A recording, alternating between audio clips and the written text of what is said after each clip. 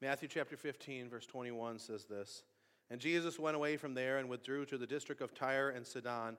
Behold, a Canaanite woman from that region came out and was crying, 'Have mercy on me, O Lord, Son of David. My daughter is severely oppressed by a demon.' But he did not answer her a word. And his disciples came and begged him, saying, 'Send her away, for she is crying out after us.' He answered, 'I was only sent to the lost sheep of the house of Israel.' But she came and knelt before him, saying, 'Lord, help me.' And he answered, 'It is not right to take the children's bread and throw it to the dogs.' She said, 'Yes, Lord, even the dogs eat the crumbs that fall from their master's table.' Then Jesus answered her, 'O woman, great is your faith. Be it done for you as you desire.' And her daughter was healed instantly. Jesus went on from there and walked beside the Sea of Galilee, and he went up on the mountain and sat down there. And great crowds came to him, bringing with them the lame, the blind, the crippled, the mute, many others, and they put them at his feet, and he healed them. So that the crowd wondered when they saw the mute speaking, the crippled healthy, the lame walking, and the blind seeing, and they glorified the God of Israel. Then Jesus called his disciples to him and said, 'I have compassion on the crowd, because they have been with me now 3 days and have nothing to eat. And I'm unwilling to send them away hungry, lest they faint on the way.' The disciples said to him, 'Where are we to get enough bread in such a desolate place to feed so great a crowd?' Jesus said to them, 'How many loaves do you have?' They said, 7, and a few small fish. And directing the crowd to sit down on the ground, he took the 7 loaves and the fish, and having given thanks, he broke them, gave them to the disciples, and the disciples gave them to the crowds. They all ate and were satisfied, and then they took up 7 baskets full of the broken pieces left over. Those who ate were 4,000 men, besides women and children. And after sending away the crowds, he got into the boat and went to the region of Magadan." What's interesting, some of the most famous songs over the last half century have been songs that have been very profoundly misunderstood. For example, the song "Imagine" by John Lennon. It's a song that's been sung in many different contexts, often for fundraisers or times in our country where we just need inspiration. It's been a song that's many covers have been sung with that song. And what's interesting is that John Lennon said that it was actually kind of an ode to communism. He said this about the song, that it's anti-religious, anti-nationalistic, anti-conventional, anti-capitalistic, but because it's sugar-coated, it's accepted. Now I understand what you have to do, he said. Put your political message across with a little bit of honey. The song "Born in the USA" is a song that has been used at political rallies for generations. It was the first time it was used was in 1984 with the Ronald Reagan campaign. And, it's a song that, kind of pumps people up and gets people in this patriotic mindset. But it actually wasn't a patriotic song. It was actually a protest song. It was a song that was written because Bruce Springsteen saw how Vietnam veterans were being treated. And basically what he was saying, I'm an American, I was born in the USA, how could, I be treated this way?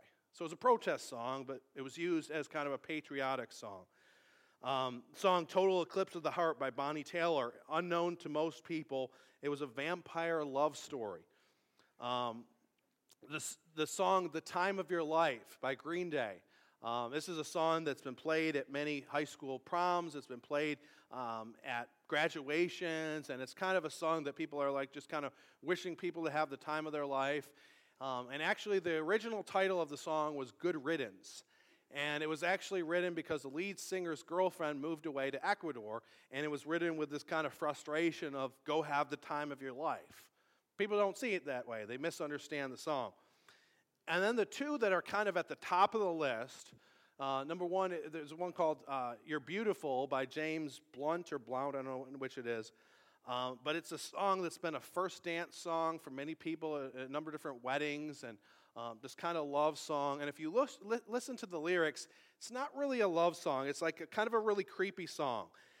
It's about this creepy dude who's high on drugs, and he's reveling in the beauty of a stranger, and he kind of falls in love with this stranger that he sees on a subway or something, and he laments and is in despair because he can't be with this woman that is with somebody else.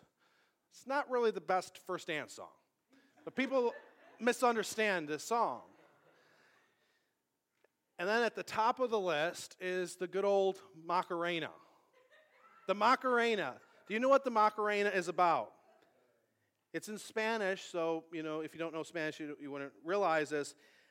But it's about a young woman who cheats on her boyfriend with two of his friends while he's enlisting in the army. Really uplifting song, right? Little misunderstood when it's being sung by kids and, at these parties and things like that. But it's amazing how far a song or a movie or whatever the case may be can get from its intended message and how it can be misunderstood and kind of take a life of its own. And I think this passage that we're looking at today is one of those passages that can be misunderstood. Because we read this passage and on the surface, it seems like Jesus is being kind of callous or cruel, heartless. Actually, one commentator I read actually said that Jesus had bad manners. And so this is a passage that can be really misunderstood. And so this woman is coming to Jesus. She's crying out, and she's, you can kind of sense the mother's desperation. She'll do anything for her daughter, and her daughter is oppressed by demons. And so she comes to Jesus, and she's crying out, following after him. And how does Jesus respond?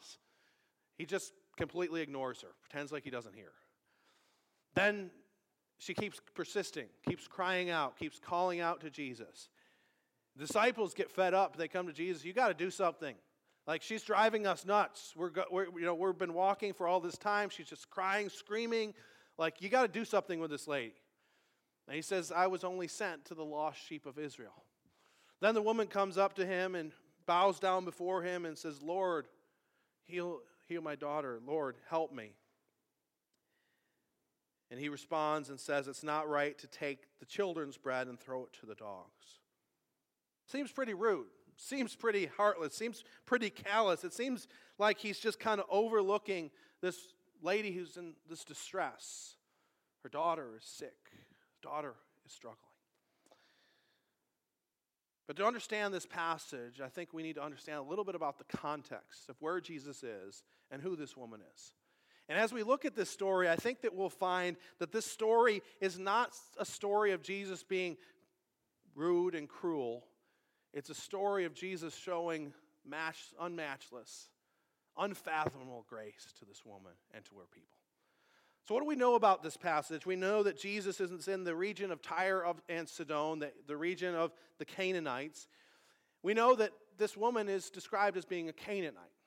Now, from the scriptures, we know one thing about the Canaanites. First of all, they were the people that were in the land of promise that God had promised to Abraham. But there's one other thing we know, that the Canaanites were wicked.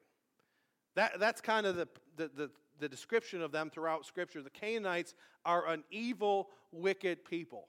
In Leviticus chapter 20, the author of Leviticus, Moses, describes all these different types of wickedness, starting with child sacrifices, sacrificing their children to this god Moloch. Starts with that. It goes on to consulting mediums, talking to the dead. He talks about various forms of sexual immorality, adultery, bestiality, homosexuality, incest. And that's not even to mention their pervasive idolatry. And then after going through all of these things, at the end of Leviticus chapter 20, Moses basically says, and the Canaanites, they're doing all of them and more. He says in Leviticus 20, 23 to 24, and you shall not walk in the customs of the nation that I am driving out before you. For they did all these things, and therefore I detested them. But I have said to you, you shall inherit their land, and I will give it to you to possess, a land flowing with milk and honey. I am the Lord your God. I am the Lord your God. Give it to you to possess, a land flowing with milk and honey. I am the Lord your God who has separated you from the peoples. And so as a result of the Canaanites' wickedness, God allows them to kind of get to the high point of their wickedness. You know, in one passage in Exodus says that the sin of the Amorites has not reached its full measure. And so God is even patient with the Canaanites, but it gets to a point where they're just so wicked, and all the intentions of their hearts are wicked, that God resolves to drive them out of the land, and he commands the Israelites to drive them out of their land, to destroy them, to have nothing to do with them. And Israel didn't do that. Throughout their history, they only partially did that, and they tended to kind of intermarry with them and commingle with them. And every time that they did that, they were led into idolatry and to wickedness. And now, hundreds of years later, of course, the Promised Land has been conquered by the Israelites, but some Canaanites remain, and this ethnic lineage of Canaanites remains. And so Jesus enters this area, enemy territory, so to speak, the land of the Canaanites, the land of the spiritual enemies of the people of God. You know, when you think about kind of the ancient Israelite viewpoint, there were sometimes, there was good things that were said about other Gentile nations like the Egyptians, even though, they did some bad things. But like the Canaanites, they're like all bad. And so Jesus enters into this region of the Canaanites with these people who are steeped in this wickedness. And we don't know anything particularly about this particular woman, but if she's anything like her ancestors, she's probably very wicked. She's probably a pagan, doesn't worship the true God. And so Jesus encounters her, and then the question is, why does Jesus treat her so sternly? I think there's probably two reasons. Number one, at this point in Jesus' ministry, Jesus is kind of giving hints of the fact that he's there for the whole world, but it hasn't been fully revealed yet. And so we see that with the centurion that we looked at several chapters ago in the book of Mattthew, where Jesus heals the centurion who's a Gentile. And so we see several kind of hints of that in the scriptures, but it hasn't been fully revealed yet. But secondly, and I think most importantly for this particular passage, is that Jesus is trying to test and draw out her faith.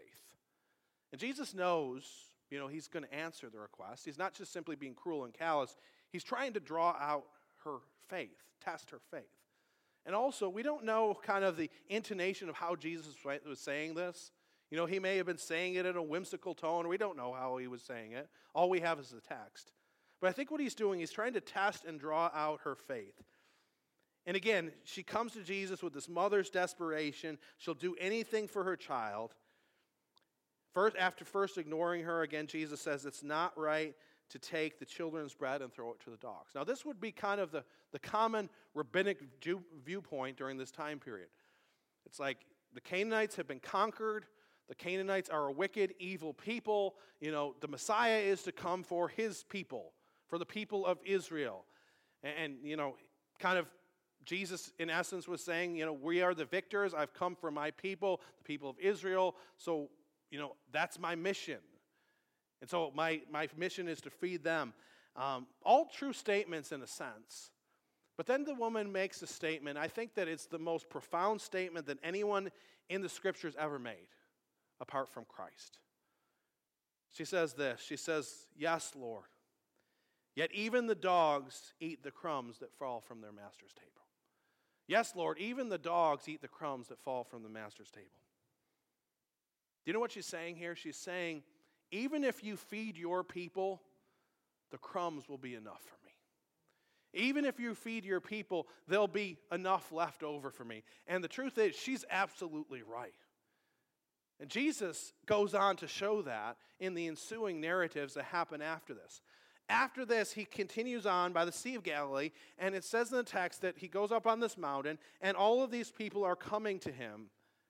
And these people are mostly Gentiles. Why do we know that they're Gentiles? Because in verse 31, it says that they were glorifying the God of Israel. They're Gentiles. Many of them were probably Canaanites. And so he goes up this mountain, and he starts healing all of these Gentiles, perhaps even Canaanites. And then he goes a little bit further. And the Gentiles, these Gentiles, Canaanites, have been there for about 3 days. And Jesus looks and he says, I have compassion on the people. They've been here all of this time. And again, just as an aside, it's remarkable that they were there for that amount of time, just listening to Jesus.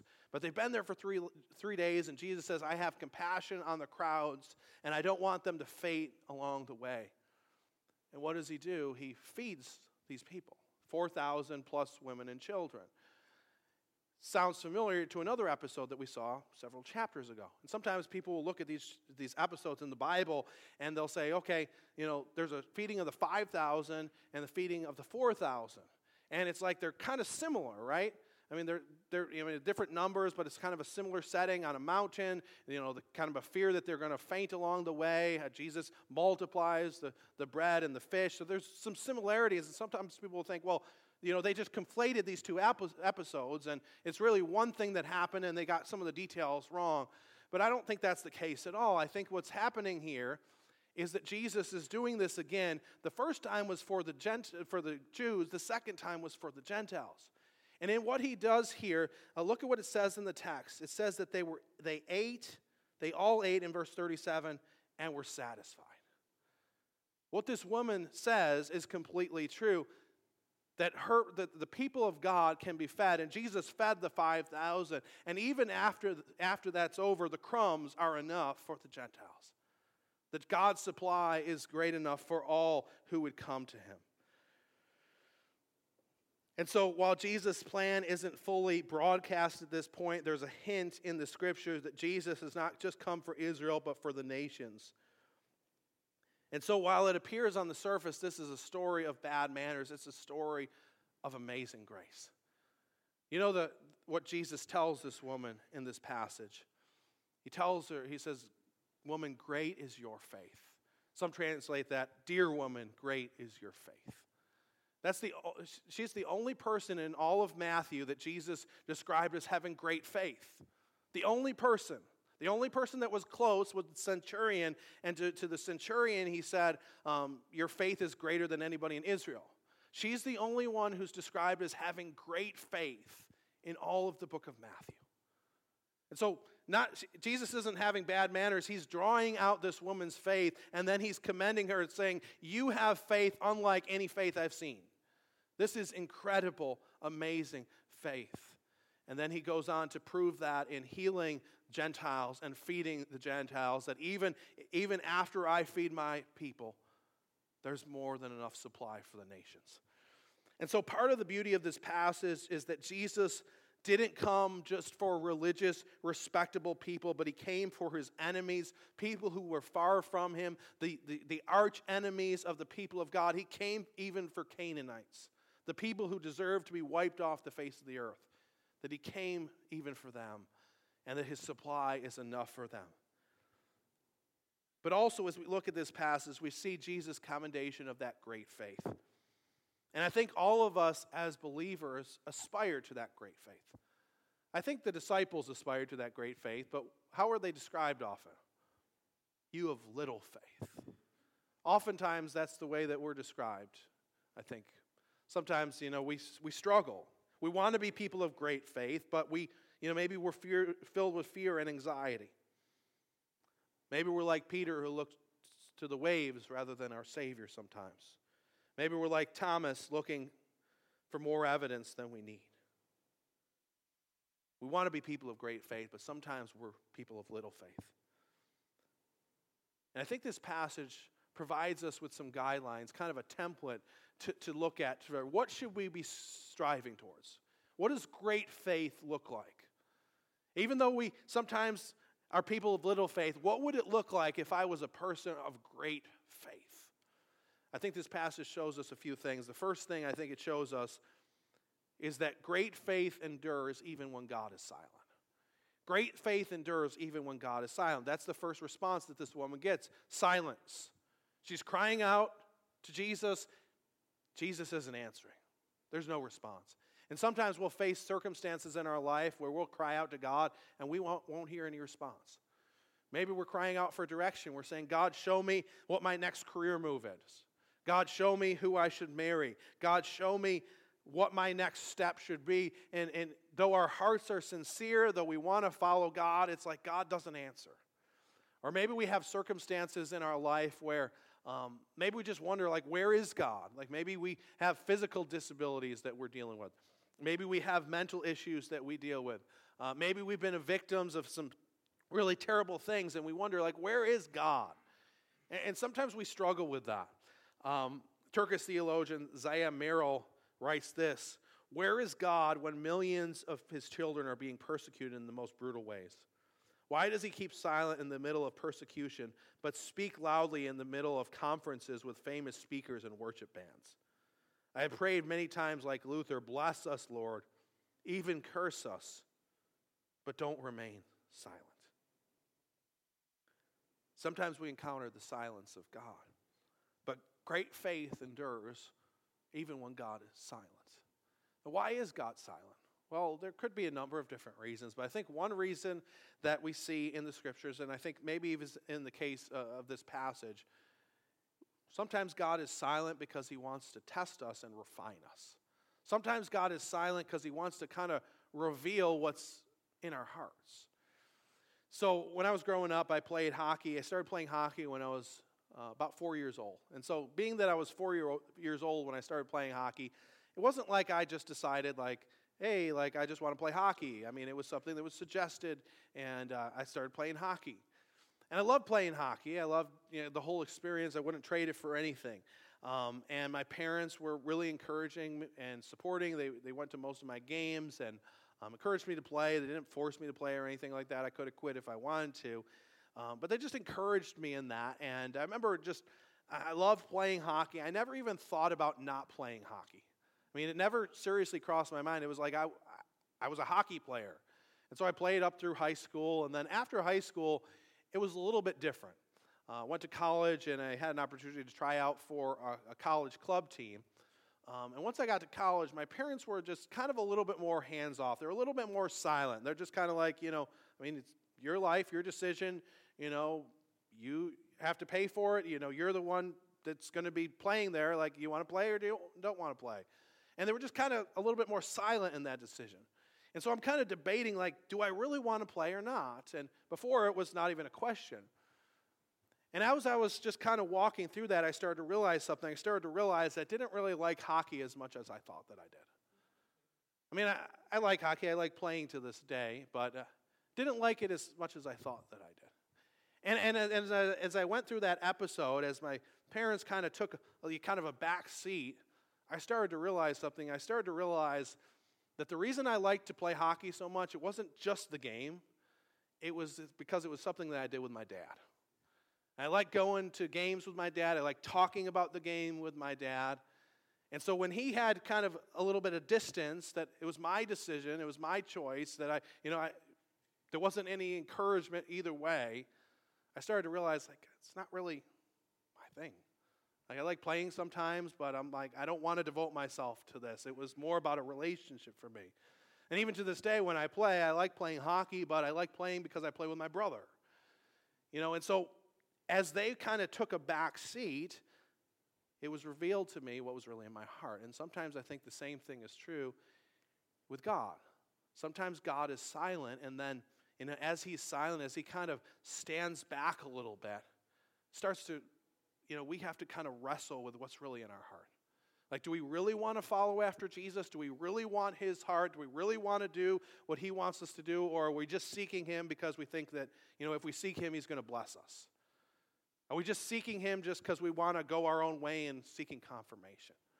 And so sometimes when God is silent in that wrestling, when we're struggling with, God, what should I be doing? God, why are you allowing this to happen?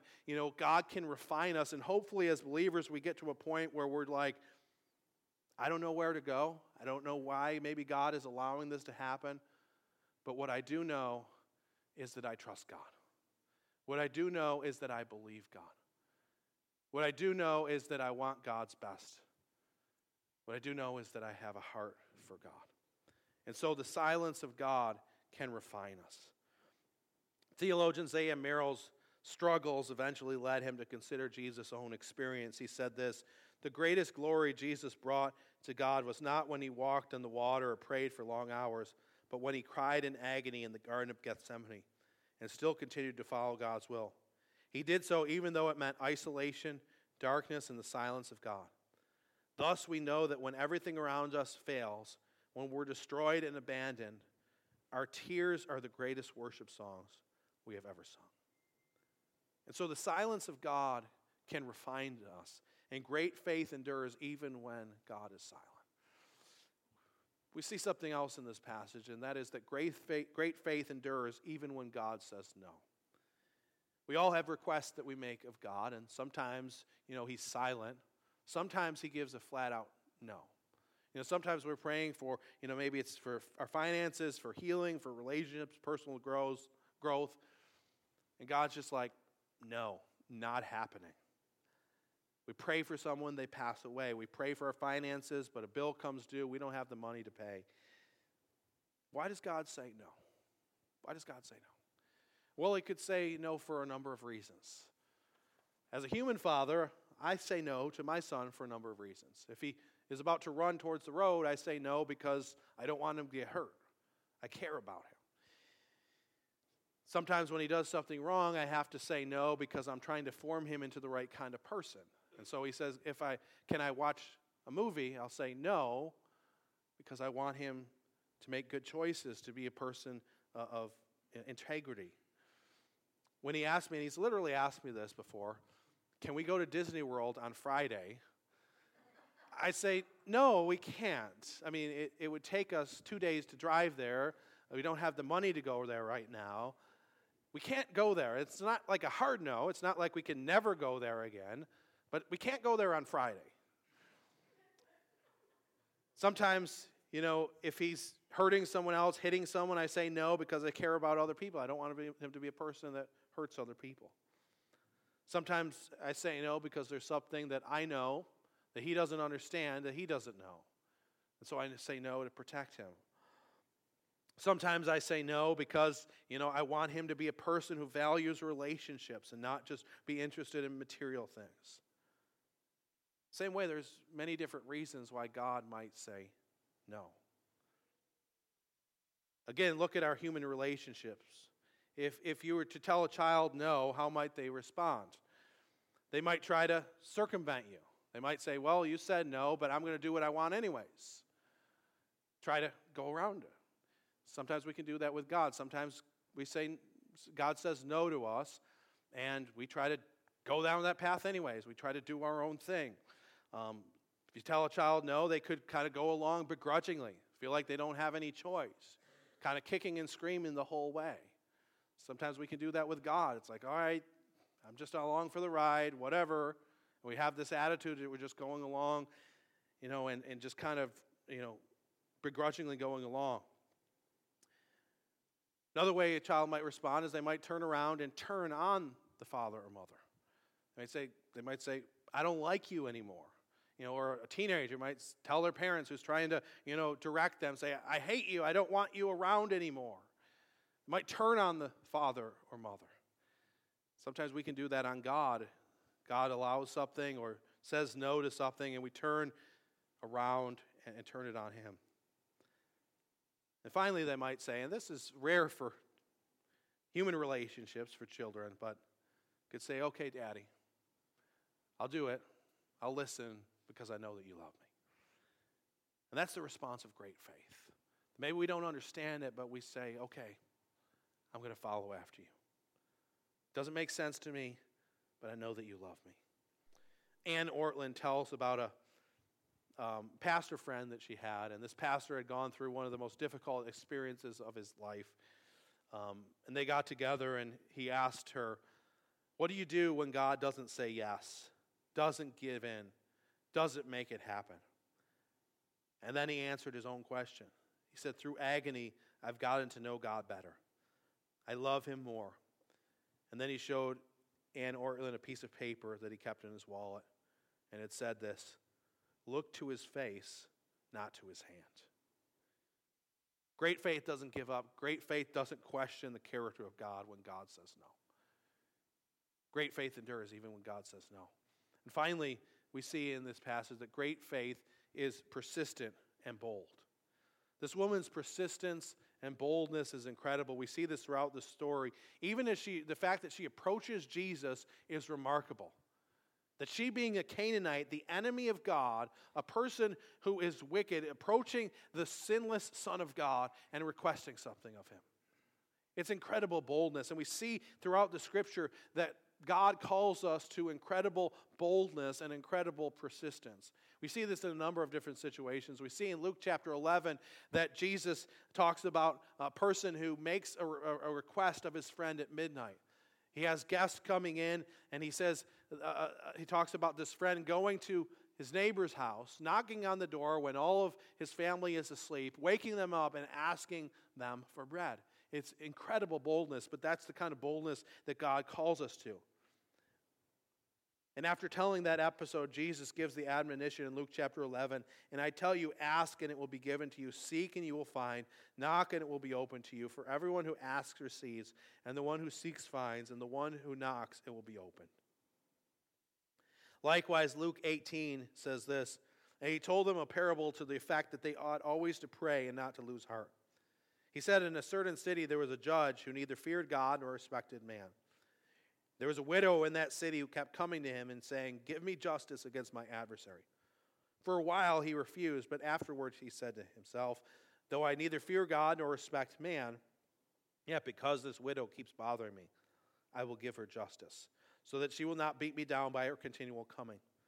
The Lord said, hear what the unrighteous judge says. And will not God give justice to his elect who cry out to him day and night? Will he delay long over them? I tell you, he will give justice to them speedily. Nevertheless, when the Son of Man comes, will he find faith on the earth? Now, don't get sidetracked by this story. God isn't the judge in this story. God isn't the judge. Rather, he's the opposite of the judge. He's the one who gives judgment, gives justice. Yet the story tells us faith is marked by persistence. Jesus closes the story with the following sobering words. He says, when the Son of Man comes, will he find faith on the earth? Will he find great faith? Will he find little faith? George Mueller was a man who started an orphanage many years ago. And at one point he had 1,000 orphans he was taking care of. And one particular morning, he didn't have enough food for them. And he was probably wondering, like, God, why are you allowing this to happen? God, I put myself out there. I have all these mouths to feed. And I don't have enough. I don't have food for them. But instead of kind of complaining against God, he gathered all the children together. And they prayed. And they didn't pray for food. They thanked God for the food that God was going to provide. A few minutes later, a baker knocked on the door, said, I was at my house last night and I felt like God was leading me to come and give bread to the orphanage. Before they even served the children, a milkman came and walked in the door and said, my truck broke down. Got all this milk, it's going to go bad. Could you guys use it? Brought the milk in. Now, I think it'd be naive to think that happened every single time. I'm sure there was times where they went hungry.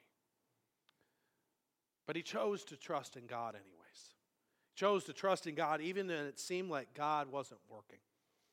And kind of to bring this all together, great faith is trusting God even when we don't understand Him. Great faith is trusting God even when we don't understand Him. So the question is, when Christ comes back, will He find faith? Will He find great faith? Will He find little faith? Let's pray. Dear Jesus, we thank You for this day. We thank You for Your great, unfathomable grace. We thank You that You love those who are even far from You. We thank You that You love Your enemies, that You loved even Canaanites, and we know that that's hope for all of us, that all of us, by nature and by our choices, are sinners separated from You. But we thank You that You came to the earth and gave Your body, shed Your blood so that we could have life. We thank You that there is enough at Your table, that even the crumbs are enough for us to satisfy our souls. Lord, help us to be people of great faith. Help us to trust in You, to endure even when You're silent. Help us to trust in You, endure even when You say no. And Lord, help us to never give up, to be persistent and bold in coming to You in faith. In Christ's name I pray. Amen.